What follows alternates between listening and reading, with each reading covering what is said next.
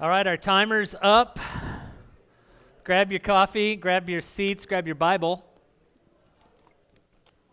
And we're going to launch into a really interesting topic. I hope everybody this week was like, what is this topic about? And I've done a series similar to this once before, and I love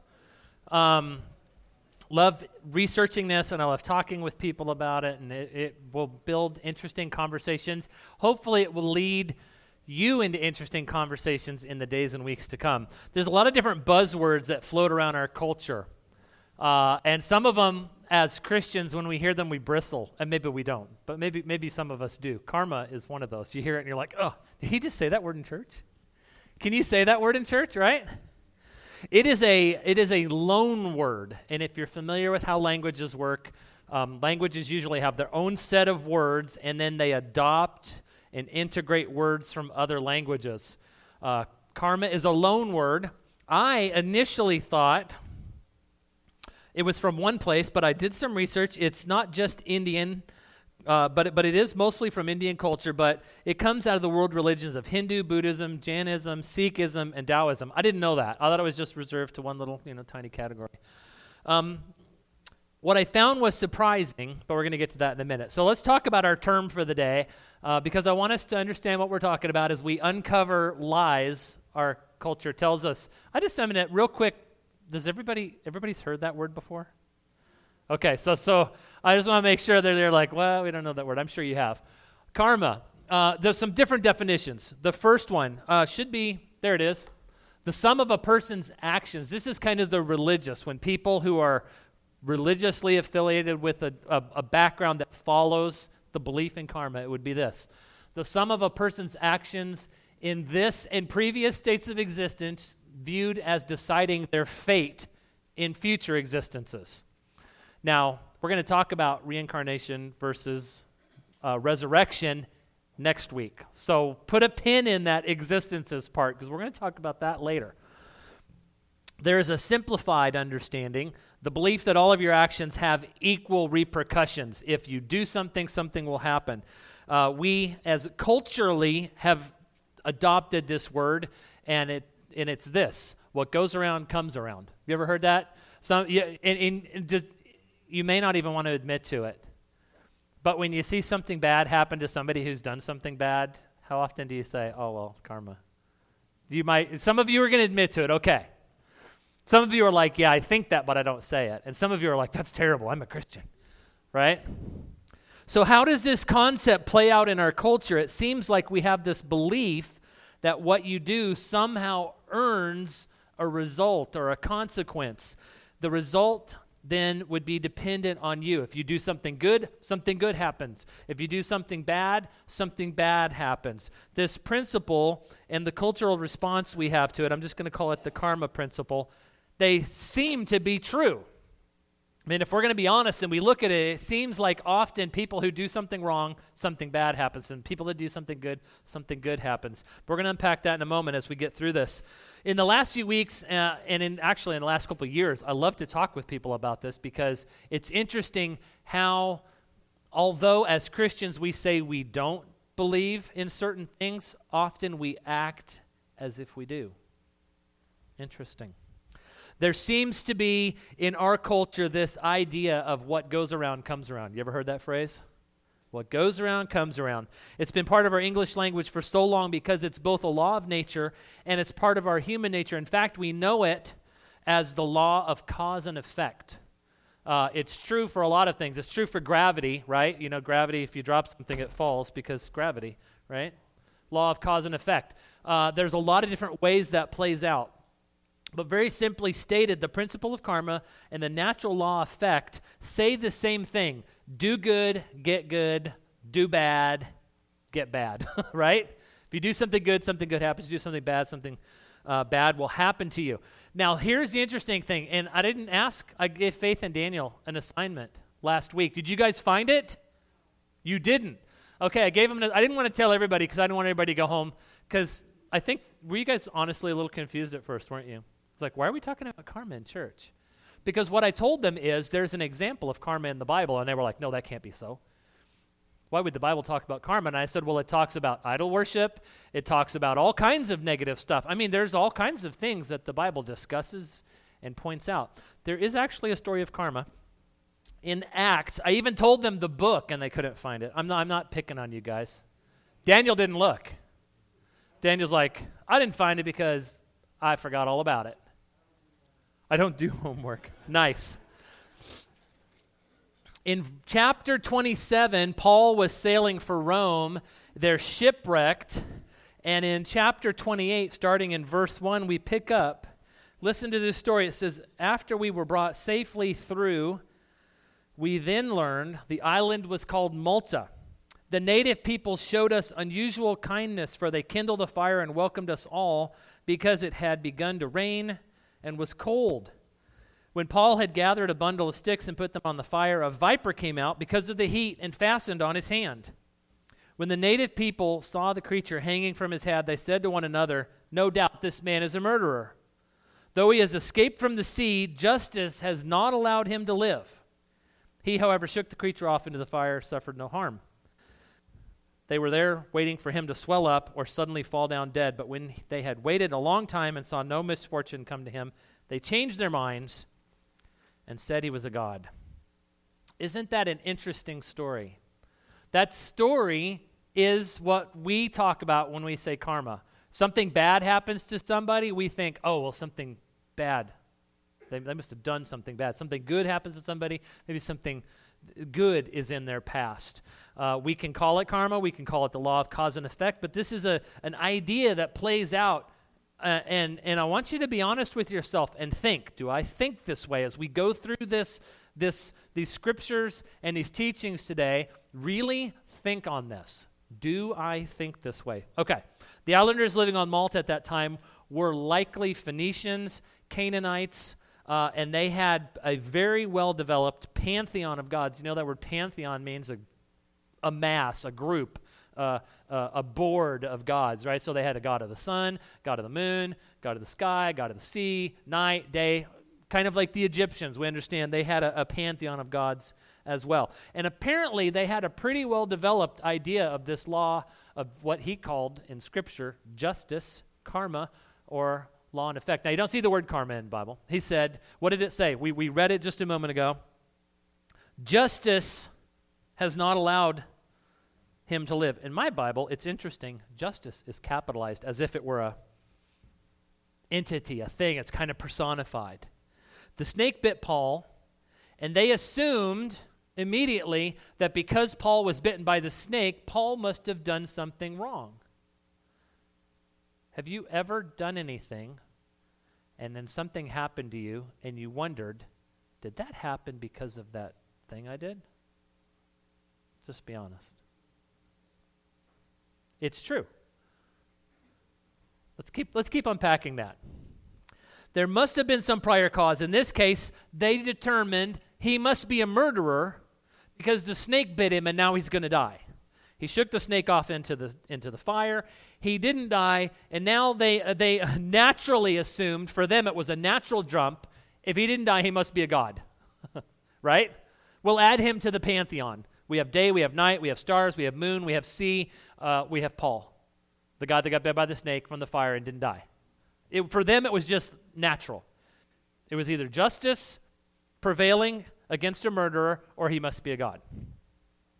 It's something that man has struggled with as long as we have been man. As long as men and women and children have been alive, we've struggled over this. Think about this principle this way. If I have a watermelon seed, I go and I plant it in my garden. In Montana, you'd get nothing.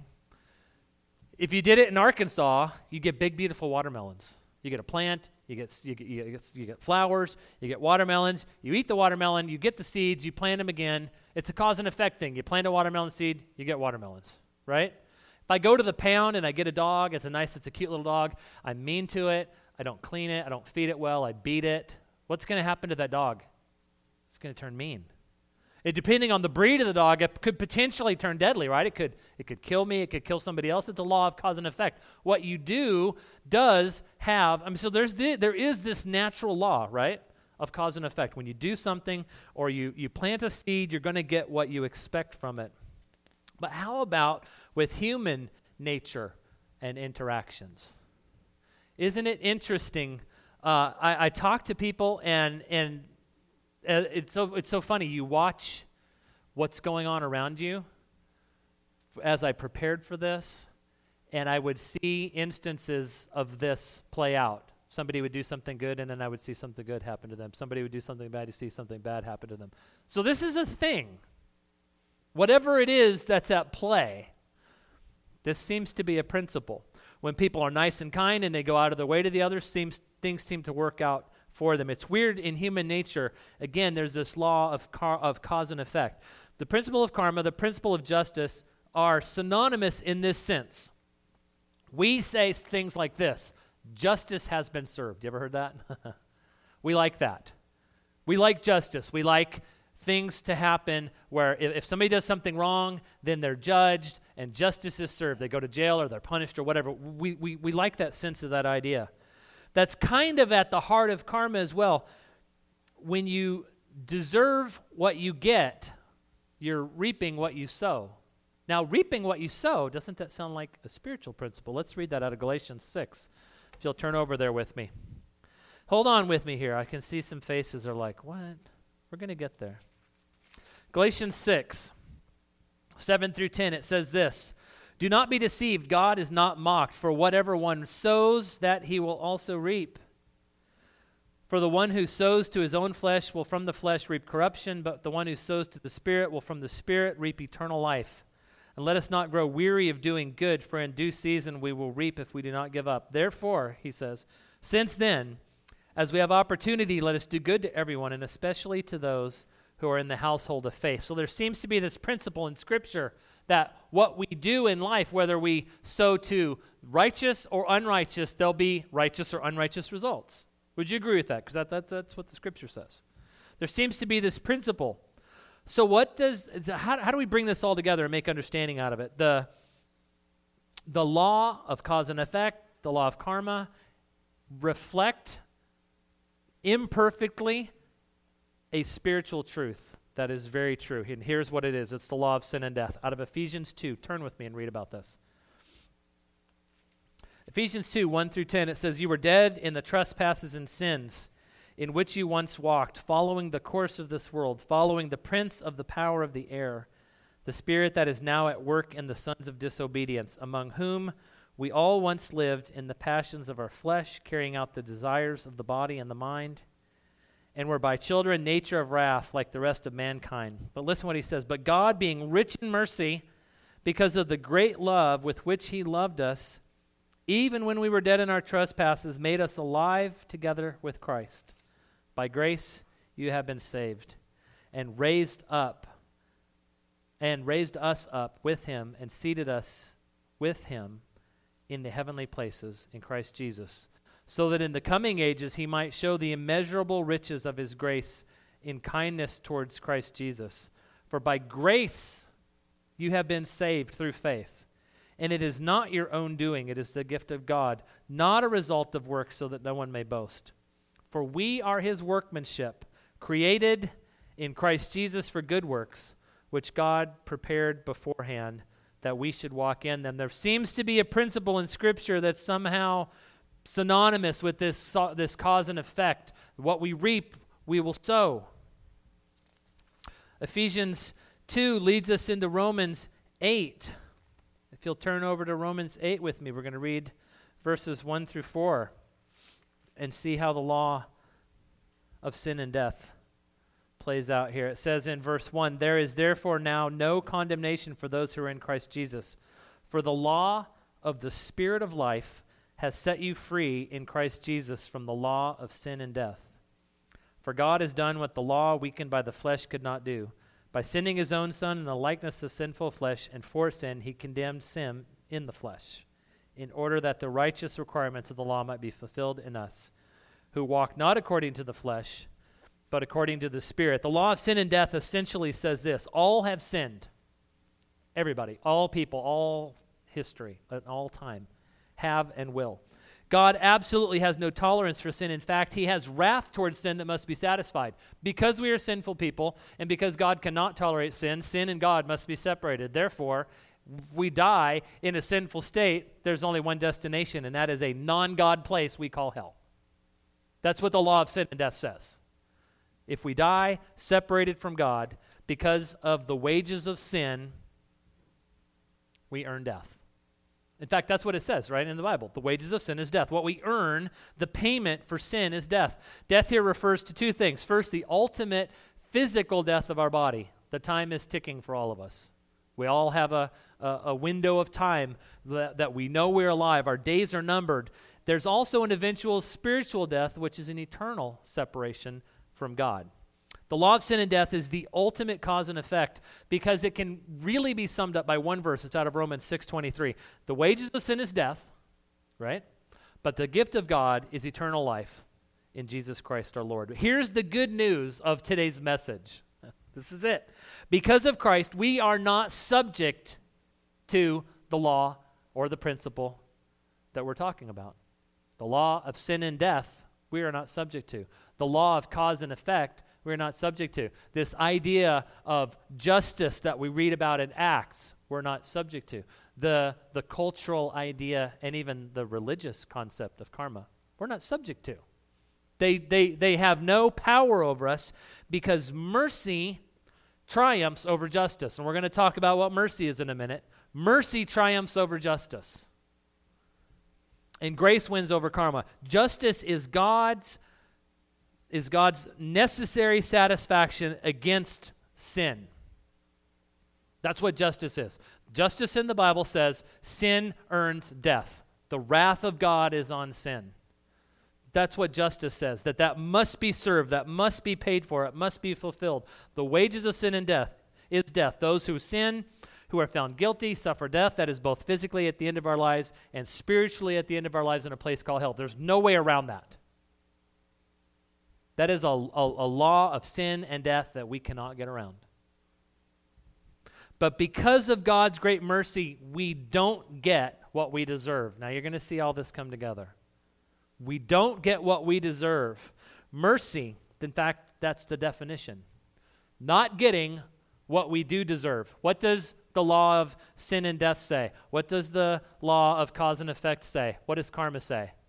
You get what you deserve. You reap what you sow. You sin, you die. What does mercy say? You don't get what you deserve.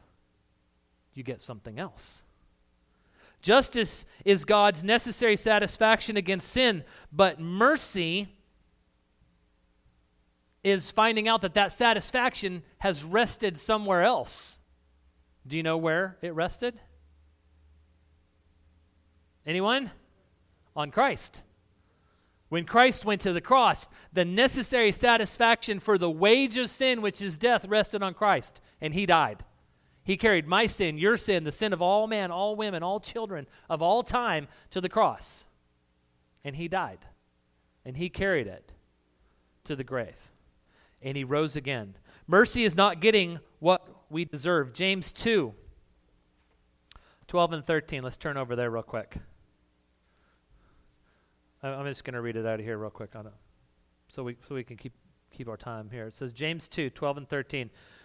It says, "So speak and so act as those who are to be judged under the law of liberty," that is the law of the Spirit of life. "For judgment is without mercy to the one who has shown no mercy." And then listen to this. Mercy triumphs over justice, over judgment. I love that. This is good news. We should be saying amen. Justice is getting what you deserve. When you commit a crime and you're arrested and you go to jail and you go before the judge and the judge says guilty or the jury says guilty, here's your punishment, that's justice. You got what you deserve.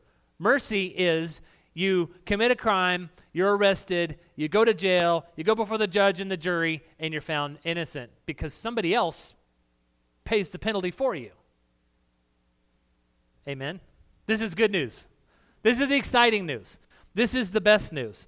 Mercy triumphs over justice. We're not subject to these these worldly, these earthly laws, these earthly principles, the things that cloud our mind and make us wonder, did I deserve this? Did I earn this result? Did this happen over here in my life because something happened over here? I don't have to worry about those things. I don't have to fear about those things because Scripture illuminates the fact that I'm not subject to those. I'm not subject to those. Grace wins over karma. Mercy triumphs over justice. Let's talk about grace for a minute. Grace is getting, again, what we do not deserve. This is the message of the gospel of Jesus Christ. We deserve death as a result of sin, but in God's great love, He reached out to us in mercy, and He exhibited grace to us, saving us when we didn't deserve it, because the wages of sin are death. But in His grace and in His mercy, He reached out to us through Christ. In Romans 8, we read just a moment ago, verses 1 and 2. This is talking about those who are in Christ. It says, there is now no condemnation for those who are in Christ Jesus. That means if you are a follower of Christ, if you're a Christ follower, if you've come to that point in your life where you have committed your life to Christ, you've asked Him to save you, you've asked Him to forgive your sins, you've come before Him transparently and honestly and said, Lord, forgive me. I'm a sinner. I have failed you. I deserve sin and death. Becca's not here today. She's home. She was up 2 or 3 a.m. last night, so she's sleeping. That's all aside. But we used to talk at home, and something would happen, and somebody would say, that's not fair, and she'd say, well, you deserve hell and death and hell. That's what's not fair, right? And you're like, well, you have a good point. We all deserve that. That's what we've earned. That's what the Bible says we've earned. But listen to what it says. There is now no condemnation for those who are in Christ Jesus. Listen why. For the law of the Spirit of life has set you free in Christ Jesus from the law of sin and death. If you have followed Christ as Lord and Savior, if He has placed His Spirit in your heart, marked you with a seal, Christ now is in you, leading you, guiding you, conforming you to His image. You are said in Scripture, Paul loves this term, he uses in Christ. So he's addressing this Scripture to those who are in Christ. The law of the Spirit of life has set you free from the law of sin and death. That's another amen moment, by the way. It is. Otherwise, what's the point? Karma says, what goes around comes around. The law of sin and death says, the wages of sin is death. The law of cause and effect says, if you do something, you're going to get a certain response, or you're going to get a certain outcome. But the law of the Spirit of life says to all that stuff, nonsense. You get something else. Not what you deserved, but instead you get mercy. Instead you get grace. Instead you get eternal life instead of eternal separation. Instead you receive love. You receive a connection with what's why we picked that song today, Good Father. You experience victory in Jesus. They picked the songs out on purpose today because I wanted us, as we sang and as we prayed and as we read Scripture, the Scripture that I read and Zoila read, they connect us with a Father who had good plans and good intentions for us, that He had a plan in mind, and we talked about this at Palm Sunday, we talked about at Easter, that at just the right time, Christ sacrificed His life for you and me, so that we would no longer be subject to these artificial laws. We get eternal life. Ephesians 2 sums this up. 2:1-5. It sums it up beautifully, so read this with me.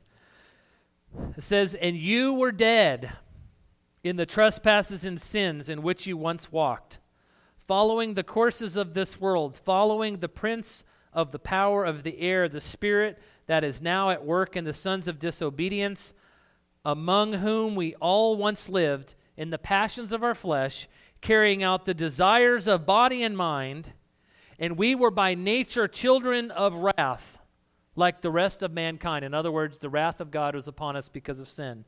But God, verse 4, that's but God. I've heard pastors preach a whole sermon on that, 2 words. But God, being rich in mercy, because of the great love with which he loved us, even when we were dead in our trespasses, made us alive together with Christ. By grace you have been saved. Man. Again, that's an amen moment. You know, amen just means I agree, and isn't that good news and awesome and wonderful, and we should be excited about this. This is good news. We've been made alive together with Christ. By grace we've been saved. I'm going to read a quote. It's unattributed. I read it. I was doing some research and reading about stuff on the internet. Some religion blogger wrote this. Not a believer. Here's what he says. Here then is the good news about grace and karma. It's funny to me because this guy's not a believer. He says, karma may win the day, but grace wins in the end. The cycle of error, payback, and consequence may have us trapped for now, but in the end, grace will set us free. Not a believer. I don't know what grace he's talking about. Grace is wily. He says it's not above using karma without karma's knowledge to reach us in unexpected moments. Come what may, there's always more grace. There is always more grace. Let that sink in for a minute. What's going on in your life today that you need more grace in? There is always more grace. I love that. There's always more grace. I'm not sure what grace again they're talking about, but it's as if, you know, even a stopped clock is right twice a day. It's true. Even a stopped clock is right twice a day. And in Romans, we know that it says there's enough evidence of God in the physical world, in the world that we see, to give evidence of God. So even sometimes a stopped clock will be right. But Galatians, it's almost as if they read this verse, and maybe they had. Galatians 3, 22 through 26, it says this. But the Scripture imprisoned everything under sin, so that the promise by faith in Jesus Christ might be given to those who believe. Now before faith came, we were held captive under the law, imprisoned until the coming faith would be revealed. So then the law was our guardian until Christ came, in order that we might be justified by faith. But now that faith has come, we are no longer under a guardian. For in Christ Jesus you are all sons of God through faith. The law was designed to draw us to God, but it couldn't make us right before God because we couldn't fulfill the letter of the law. Grace trumps the law of sin and death. Grace trumps the natural law of cause and effect. Grace trumps justice. Grace trumps karma. Because the law, by any name, under any other form, in any other religion, can never make you right with God. All of those laws are incomplete. All of those principles fall flat. They can bring you up to a point to God, but they can't save you. There's no saving power in the law. Hebrews 10:1 says this, for since the law has but a shadow of good things to come, instead of the true form of these realities, it can never, listen, this isn't my idea. The law, it can never, by the same sacrifices continually offered year after year, make perfect those who draw near to God. Only one thing can make us perfect before God. That's Jesus Christ. Jesus Christ is the only, and he even said that, I am the way, I am the truth, I am the life. No one comes to the Father except through me. It's the only way. It's the only way to come to the Father. The law can never bring grace. The law can never be applied with mercy. The law will always demand justice. It will always demand payback. It will always demand retribution. The law, that's what the law does. The law draws us to God, but it leaves us standing just short of knowing him. A true relationship with God is only found through the application of grace and mercy. That's the only way that we can come to the Father, is through his grace and through his mercy. In closing, I want to point out one more thing that's missing in these ideas that percolate in the world religions of our world and within our culture and even within our mind. It's coupled with grace and mercy again and again in Scripture. There's this other principle that I want to touch on. It's something that we need so desperately, and it's something that people need so desperately, and it's something that none of these principles will bring.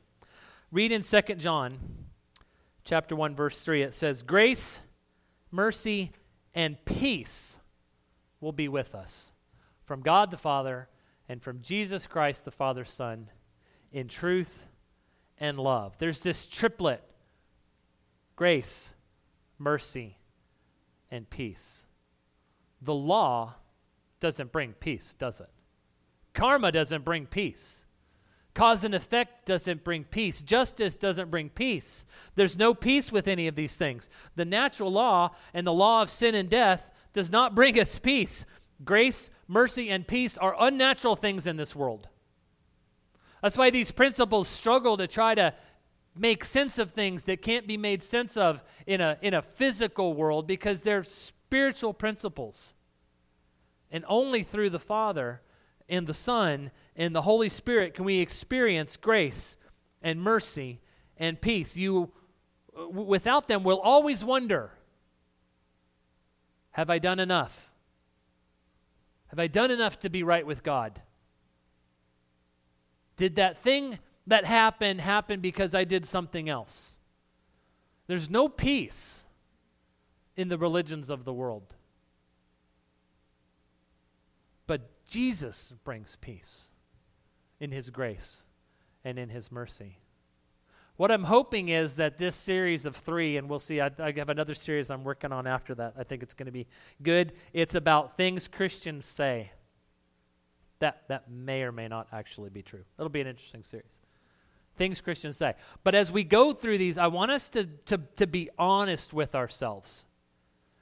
Because this idea of something that I did cause something else to happen has no place. Unless it's a, cause and effect thing like gravity. Or I broke a law and now I have to pay for it. But this ethereal thinking, did I do something wrong last week and today I'm in trouble for it? Or that kind of stuff, it doesn't real. It's not God. God has grace for you. He has mercy for you. And he has peace for you. And I think that's the best part. Is that we can have peace. We can come to the Father and he will accept us according to the Scripture, and he will wash us and he will cleanse us and he will place the Spirit of God in us, and Jesus will take up residence in the temple and will be marked with the Holy Spirit and will be his, and I can have peace. I don't have to worry about the things that people who aren't in Christ have to worry about. The world wants justice. It wants payback. It wants cause and effect. It wants revenge. Just go for a drive in Chicago and you'll know. An eye for an eye, a tooth for a tooth, a honk for a honk. I mean, it's rough out there. We spent 4 or 5 hours on the road yesterday. It was actually a pretty decent day. Maybe because it was the snow, everybody was careful. But some days it's bad. You've been there. God wants us to receive his grace, his mercy, and his peace. And he wants you and I to be both vessels of that, and he wants us to bring it to other people who don't have it. People who don't have peace. People who haven't experienced grace. The world is struggling to make sense of it all. Just like those people on that island were struggling to make sense of why a snake bit Paul. Do you know why I think the snake bit Paul? What do you guys think? He lit a pile of wood on fire that the snake was living in, so it came out and bit him. That's the natural law of cause and effect, right? In the natural animal kingdom. When you do something to an animal, it's either going to run or it's going to fight. We know that principle, fight or flight. Well, the snake decided to fight. It wasn't because Paul was a god, and it wasn't because Paul was a murderer. It was just because Paul lit a fire. Sometimes stuff just happens. Sometimes stuff just happens because the world's broken. Because somebody else sinned. Because somebody else made a bad choice. Sometimes stuff happens just because we made a bad choice. But we're subject to grace and mercy and peace if we are in Christ. The world's struggling to make sense of it, but God's already made sense of it. If we would just only listen. Hebrews 4, in closing, says this, since then, it's Hebrews 4, verses 14 through 16. It says, since then we have a great high priest who has passed through the heavens, Jesus, the Son of God. Let us hold fast to our confession, for we do not have a high priest who is unable to sympathize with our weakness, but one who in every respect has been tempted as we are, yet without sin. Let us then with confidence draw near to the throne of grace, that we may receive mercy and find grace in a time of need. Draw close to the throne of God. Draw close to the Father. Do you need to find mercy and grace and peace for the confusion that's swirling around in your life and in your world? Draw close to the Father, who is full of grace and who is full of mercy and who will give us peace. And then we don't have to worry about stuff, but sometimes stuff just happens. Trust the Father and the Son and the Holy Spirit, and allow the Father in. If you're here today and you've never made that, you've never asked, you've never come before the Father and said, Father, forgive me of my sin. You can do that right where you're sitting, right in your own voice out loud. You can do it quietly in prayer and just say, Father, forgive me. We read Scripture today. We know what the law of sin and death is. That because of sin, there must be a payment. If we don't accept the payment that Christ has made on our behalf, then we will have to make that payment. But Christ has already paid it for you. I'll say, Father, I want to accept that payment Christ already made on my behalf. Please save me. Forgive me of my sin. Wash me, cleanse me, fill me with your Son and your Spirit. Mark me as yours. And you know what? Then when the Father looks down and he says, okay, justice must be served because the law of sin and death doesn't go away. He looks down and he says, okay, Sean, law of sin and death, Jesus says, he's mine. He's subject to the law of the Spirit and of life. And the Father says, all right, paid in full. And then he goes to the next and the next. That's where I want to be. And that's what the Father wants for every person. So I hope you'll take what we talked about today. I hope you'll take some of this. I'm going to be interested to hear in the days to come conversations that you've had with folks. I don't remember the term. Becca and I talk about this a lot. But it's true in life, something that you didn't know and then you know it, all of a sudden you see it everywhere. Did anybody experience that? Yeah, it happens all the time. It happened the other day. I can't remember what it was about, but it was something specific, and I didn't know anything about it. Then I learned about it, and it's everywhere.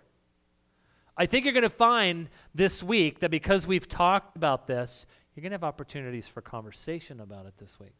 You're going to hear it in the restaurant. You're going to hear it on the street. You might even hear it in home. You might even hear it in your head when you see something happen and you go, what do I call that now?